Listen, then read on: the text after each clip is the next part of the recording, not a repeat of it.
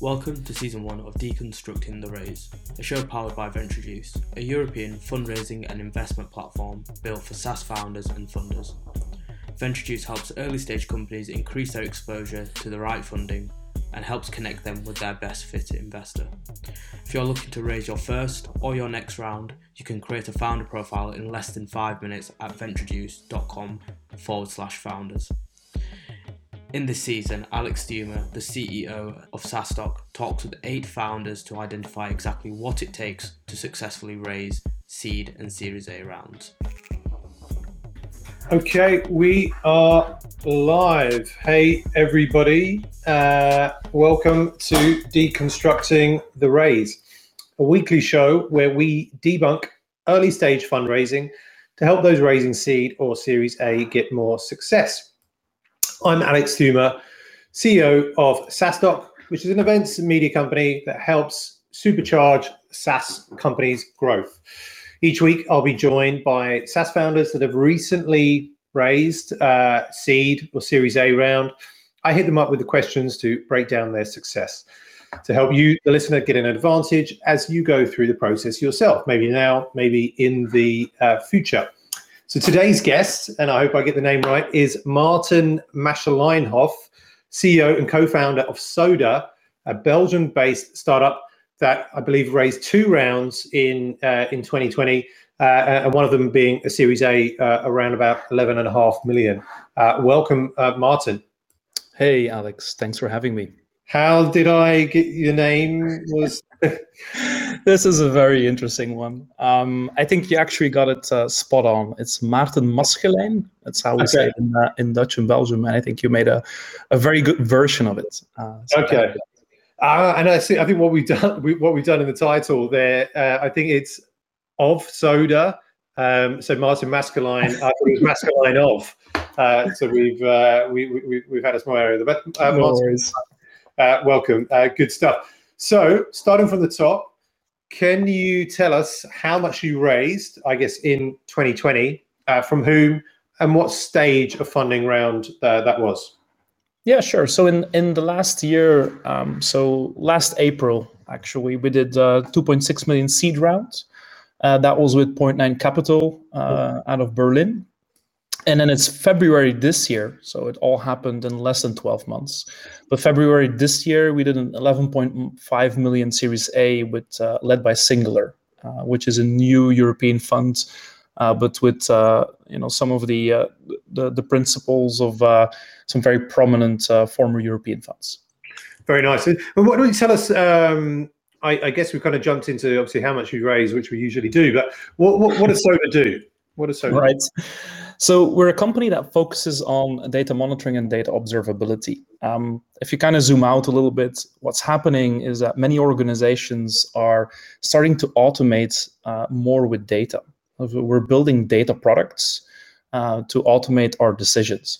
You might think of machine learning as like the first thing that comes to mind, but actually also our kind of standard reporting we have in companies and organizations, or BI and analytics.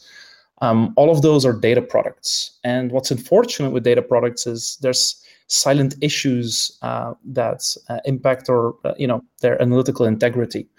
So what we're all about is helping data teams and organizations discover, prioritize, and resolve data issues. Awesome. Good stuff. And then as we go back to, so both Point 9 was a lead investor, really well known, perhaps one of the best known seed stage, early stage investors in SaaS in Europe, maybe globally. They invest globally as well. Mm-hmm.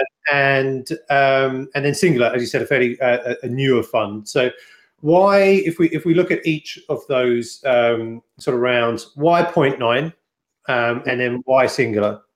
Yeah. I think so. Maybe a little anecdote or a story from the time we did our seed. I think when you're really early stage and you're in a category that many funds, VCs have identified, it can very often be tempting to go with later stage VCs. Sometimes it's because of the name, but typically it's also because of the commitment they make, the initial check size. And there's some downsides to that, and that's something that we, especially at seed stage, we were very adamant about. That we wanted to have or be backed by a fund that had stage experience, because product market fit is something that is super important to get right. And if you scale too early, that can become a problem that perpetuates. So when it was about 0.9, I think, first of all, like first time we met, we had a very great connection. I think, the stars aligned. It was a great conversation as well. We already knew them a little bit in terms of their approach. They're very vocal about, how they see things. They, for example, have a term sheet that just openly available. And that really had a great fit with us as founders. We really like that approach. We, for example, as a software company, provide open source software as well. So that kind of very much aligned. So for us, it was a decision between 0.9 and a lot of the larger funds. But we predominantly did that because of the fit with the team at 0.9, their approach, their culture, and their stage relevance. And what about with Singular? Yep, Singular is again kind of it's on that same it's continuing that same story, because we've done, it is approximately 9 months between our seed and our Series A, which this is not because we already had all of the metrics and everything in place for a proper Series A. We are actually preemptive Series A that we did, which ultimately, so it allows us to secure the round earlier, but without being there necessarily already.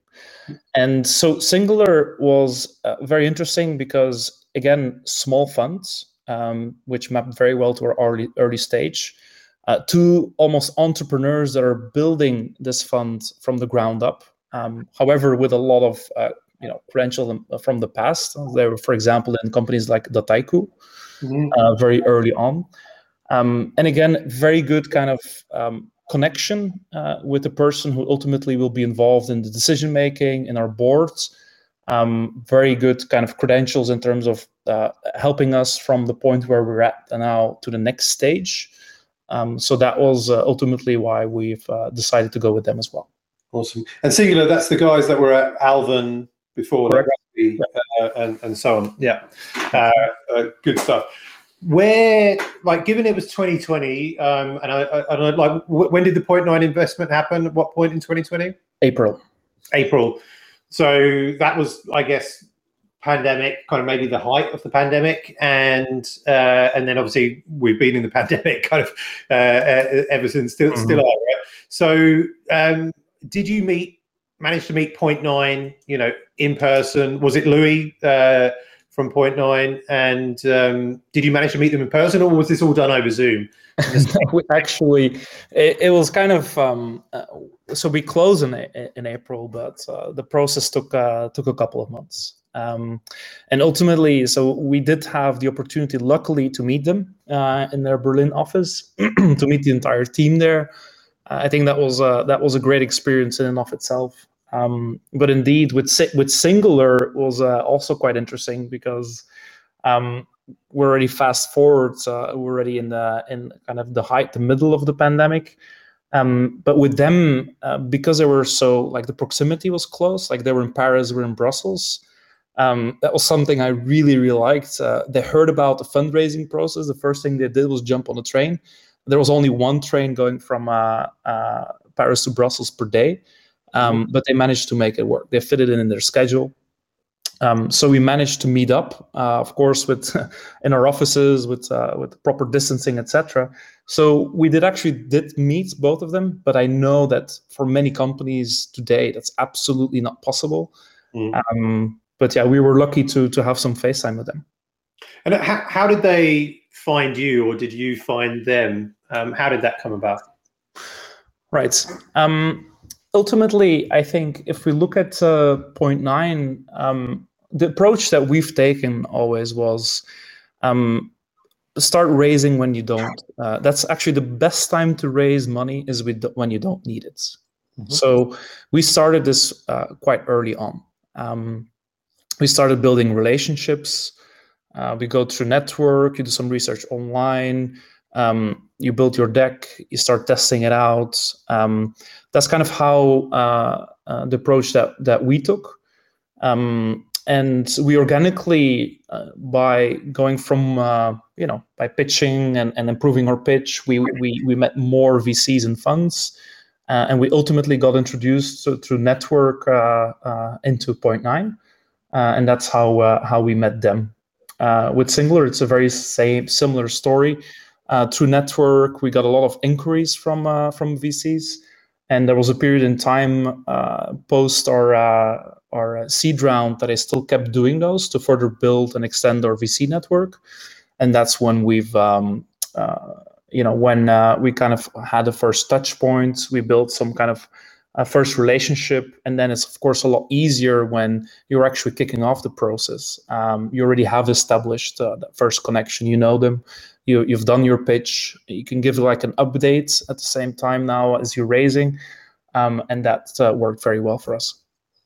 And so, and to remind us, like, how long did the process take with Point Nine from start to finish, and the same with Singular?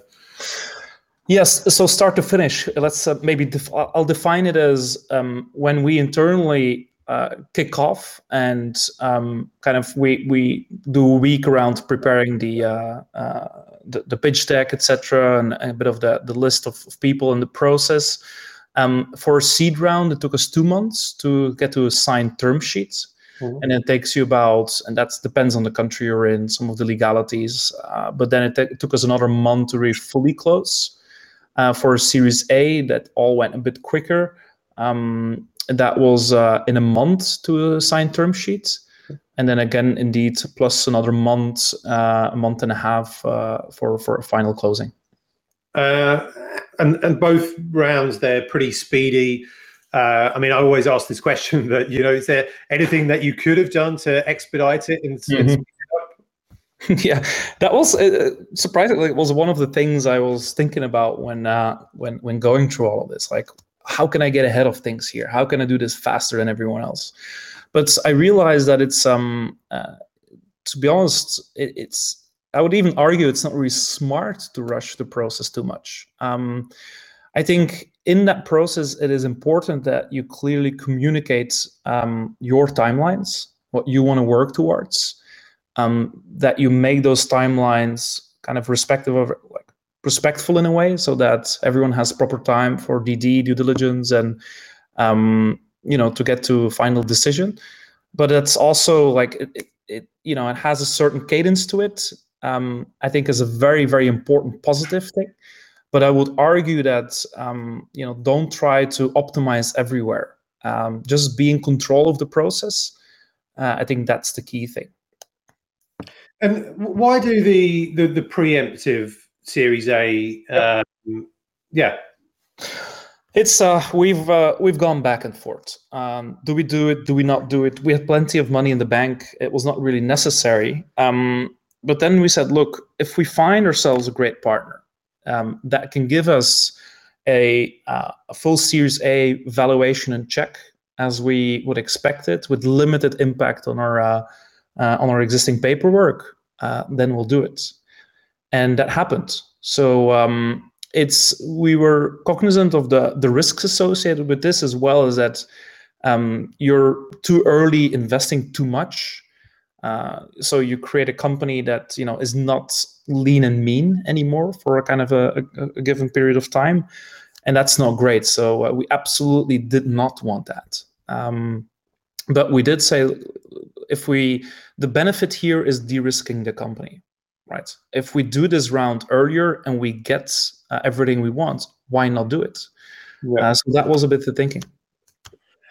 And in terms of your sort of process, I'm assuming obviously Point Nine and Singular weren't the only investors that you spoke to. How many did you speak to in total, and how many said no versus obviously the ones that said yes? Yep.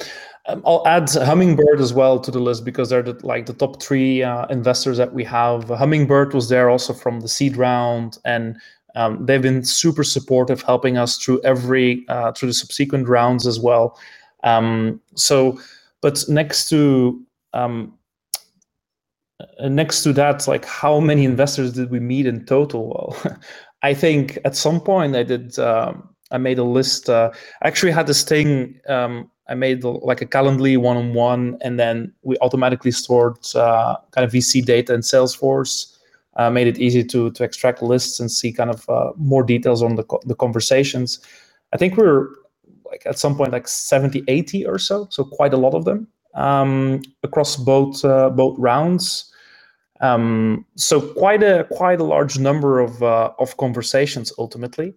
But then again, that wasn't our philosophy of like, let's build relationships with all of these funds. Let's get really crisp and good at our pitch, at our value proposition. And then when the time comes, the process will be very smooth.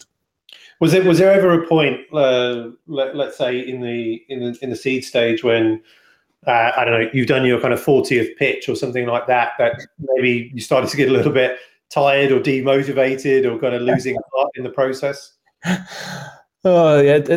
Maybe it's not like repeating that pitch, because I repeat that pitch probably 20 times a week. It's part of my job as a CEO to keep on communicating our value proposition and our story. And I enjoy doing that. I don't get bored of that. But what you do get after a while is that you're kind of like the entire long story. Like what you start noticing that you bring a lot of people up to speed as well about what the market is all about, why it's important, and sometimes you need to make a decision as well. Like as a founder, how much does this bring me in return? Like, well, how good is this for the company that I keep doing this? So I always kind of combined it with, hey, could you do any customer introductions or anyone in your network that could be interested in this?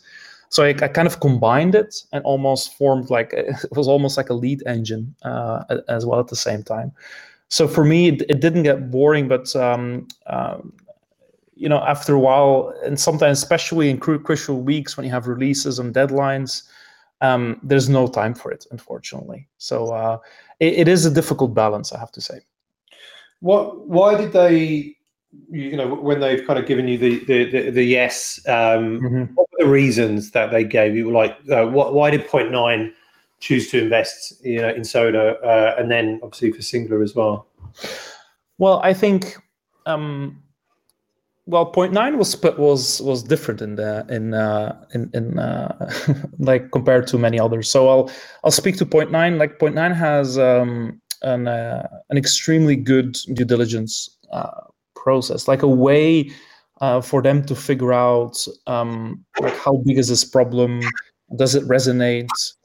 They use multiple techniques. One of them is their internal Slack community, which is insanely active. It's really crazy to see. They get super quick feedback on product companies, etc. But that's for them, like this notion was new, monitoring, quality observability. They were not really well versed in it, but they got very quickly up to speed. Whereas with other funds, other VCs, they almost, like we had at one point in time a VC that just pitched it to us, and I took some notes because I improved our pitch simply because that person knew this space so well, has done their due diligence. And that was like a very different experience, right? All of a sudden the tables are turned almost, and a VC is pitching you why they should invest. It's pitching you the problem that they've also recognized and seen by doing their research. So yeah, I would say it really depends, but I do think like for me it's really crucial in the decision of who you work with, that they have, if they haven't done it before, that kind of analysis and that due diligence, that they have a very good process for getting there. That tells you a lot about how they operate. What metrics can you share that helped, that were in the pitch deck, that kind of helped clinch the deal? I guess maybe seed stage wasn't a huge amount of metrics. Sometimes it's just based on the team and the problem. But what was the situation in your case, and obviously with the preemptive A? Well, I think ultimately, also because we're building a product in a relatively complicated space, indeed, metrics like real metrics are like very quick adoption and growth rates, etc., and MRR volumes. That was too early for seed rounds. We did have paying customers, but those were predominantly built through relationships, kind of more enterprise type sales contracts. But like what we use was predominantly like early customer traction and the numbers of like active users, alongside more qualitative information based on decisions with the like discussions with the buyer. So with the head of data, we'll go and say, hey, now that you've got it running here, like what do you think the total number of users are if things go really, really well?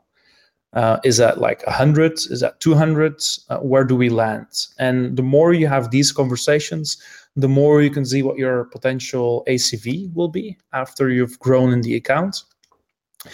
And then we added in information about kind of markets size estimations, problem kind of domain estimations. There's quite some research that's done, especially in our space, that helped that as well.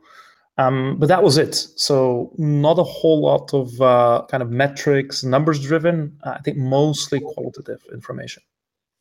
Were there any unforeseen hurdles that you had to overcome in both instances? I think the first time you do something like this, it's new, right? It's an entire new process. The second time you do it, some parts of it are new because you're dealing with existing investors. So I think ultimately, because things go so fast in the SaaS and startup world, you need to do so many things at the same time.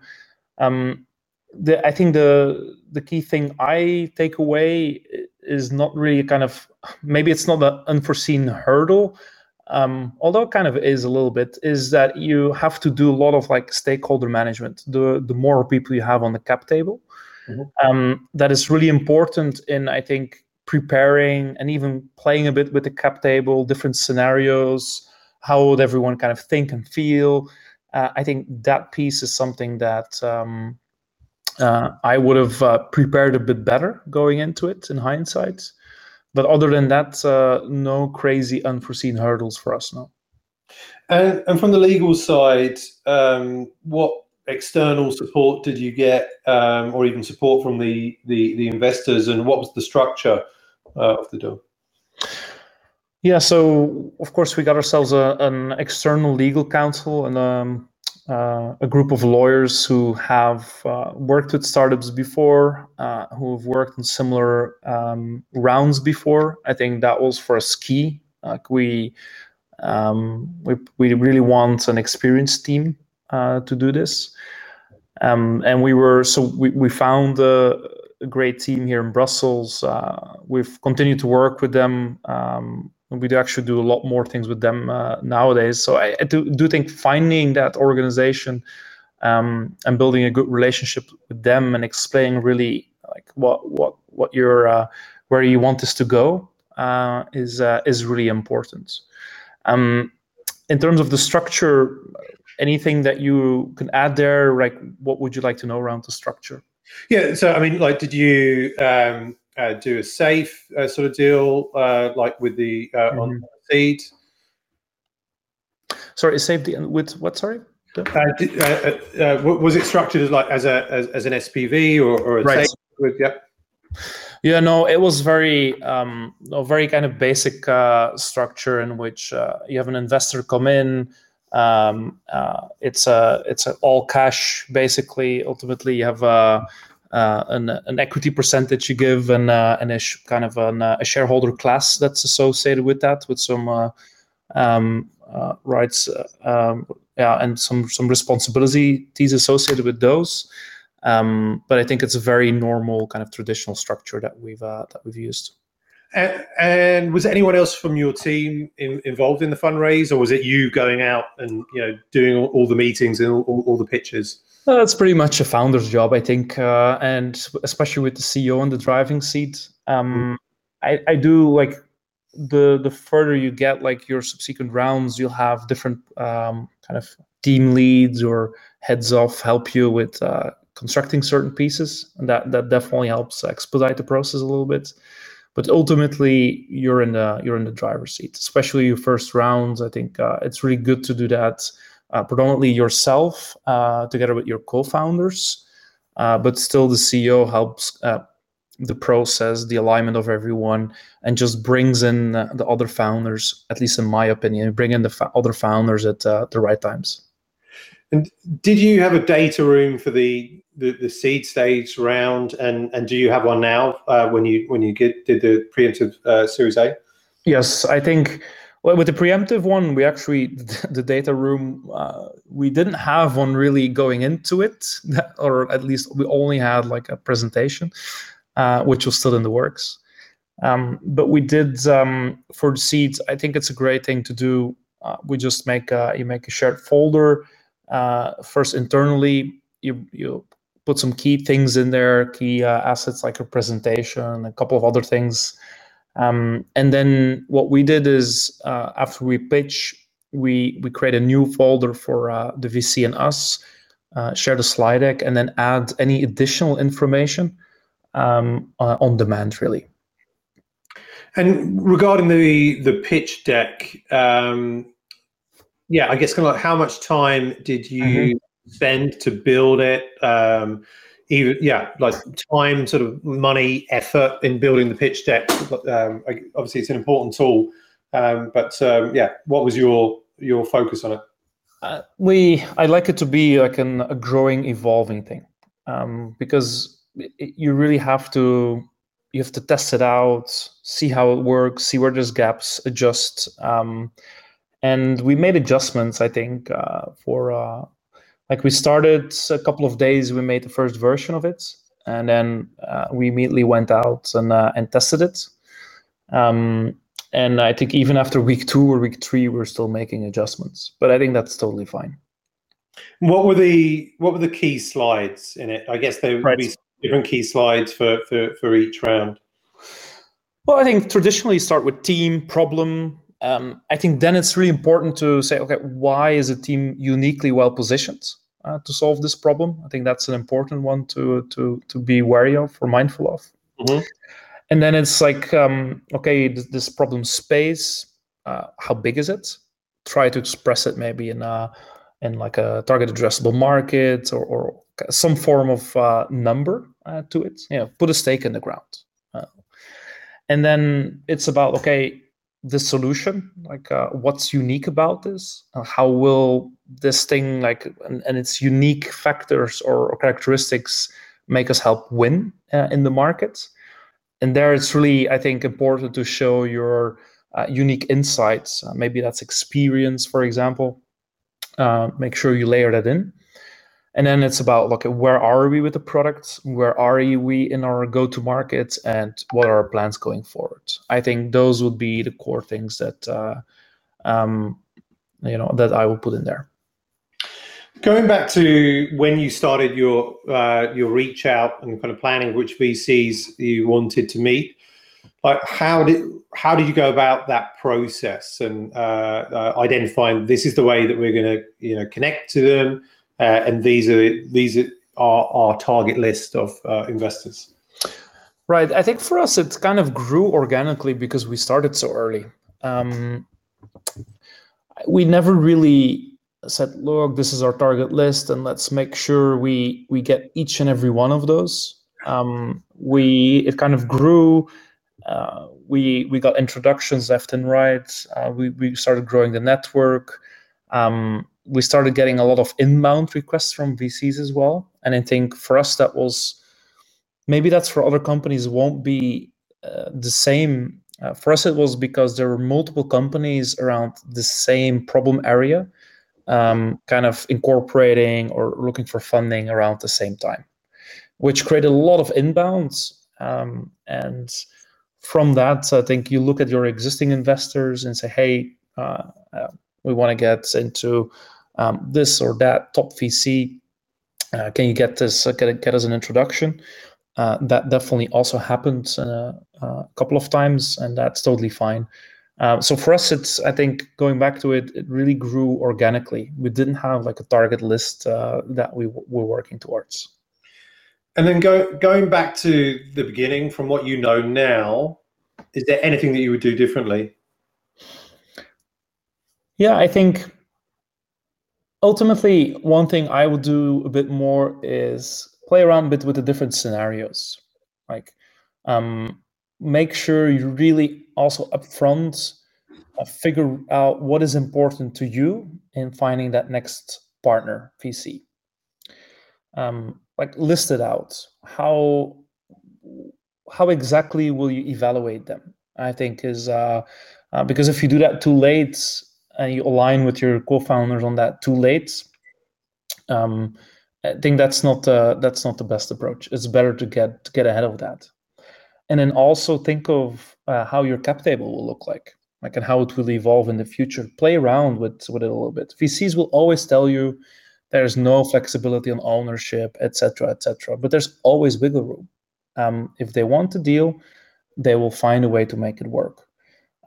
So play around with that a little bit. See what you're comfortable with giving up. Look at, of course, your cash needs. Think one VC, maybe even two, or a syndicate, which is, of course, also great in the long term in terms of like the power bases that build up in your within the organization. I think those would all be things that now that I went through two times, that I will try to get ahead of as much as possible.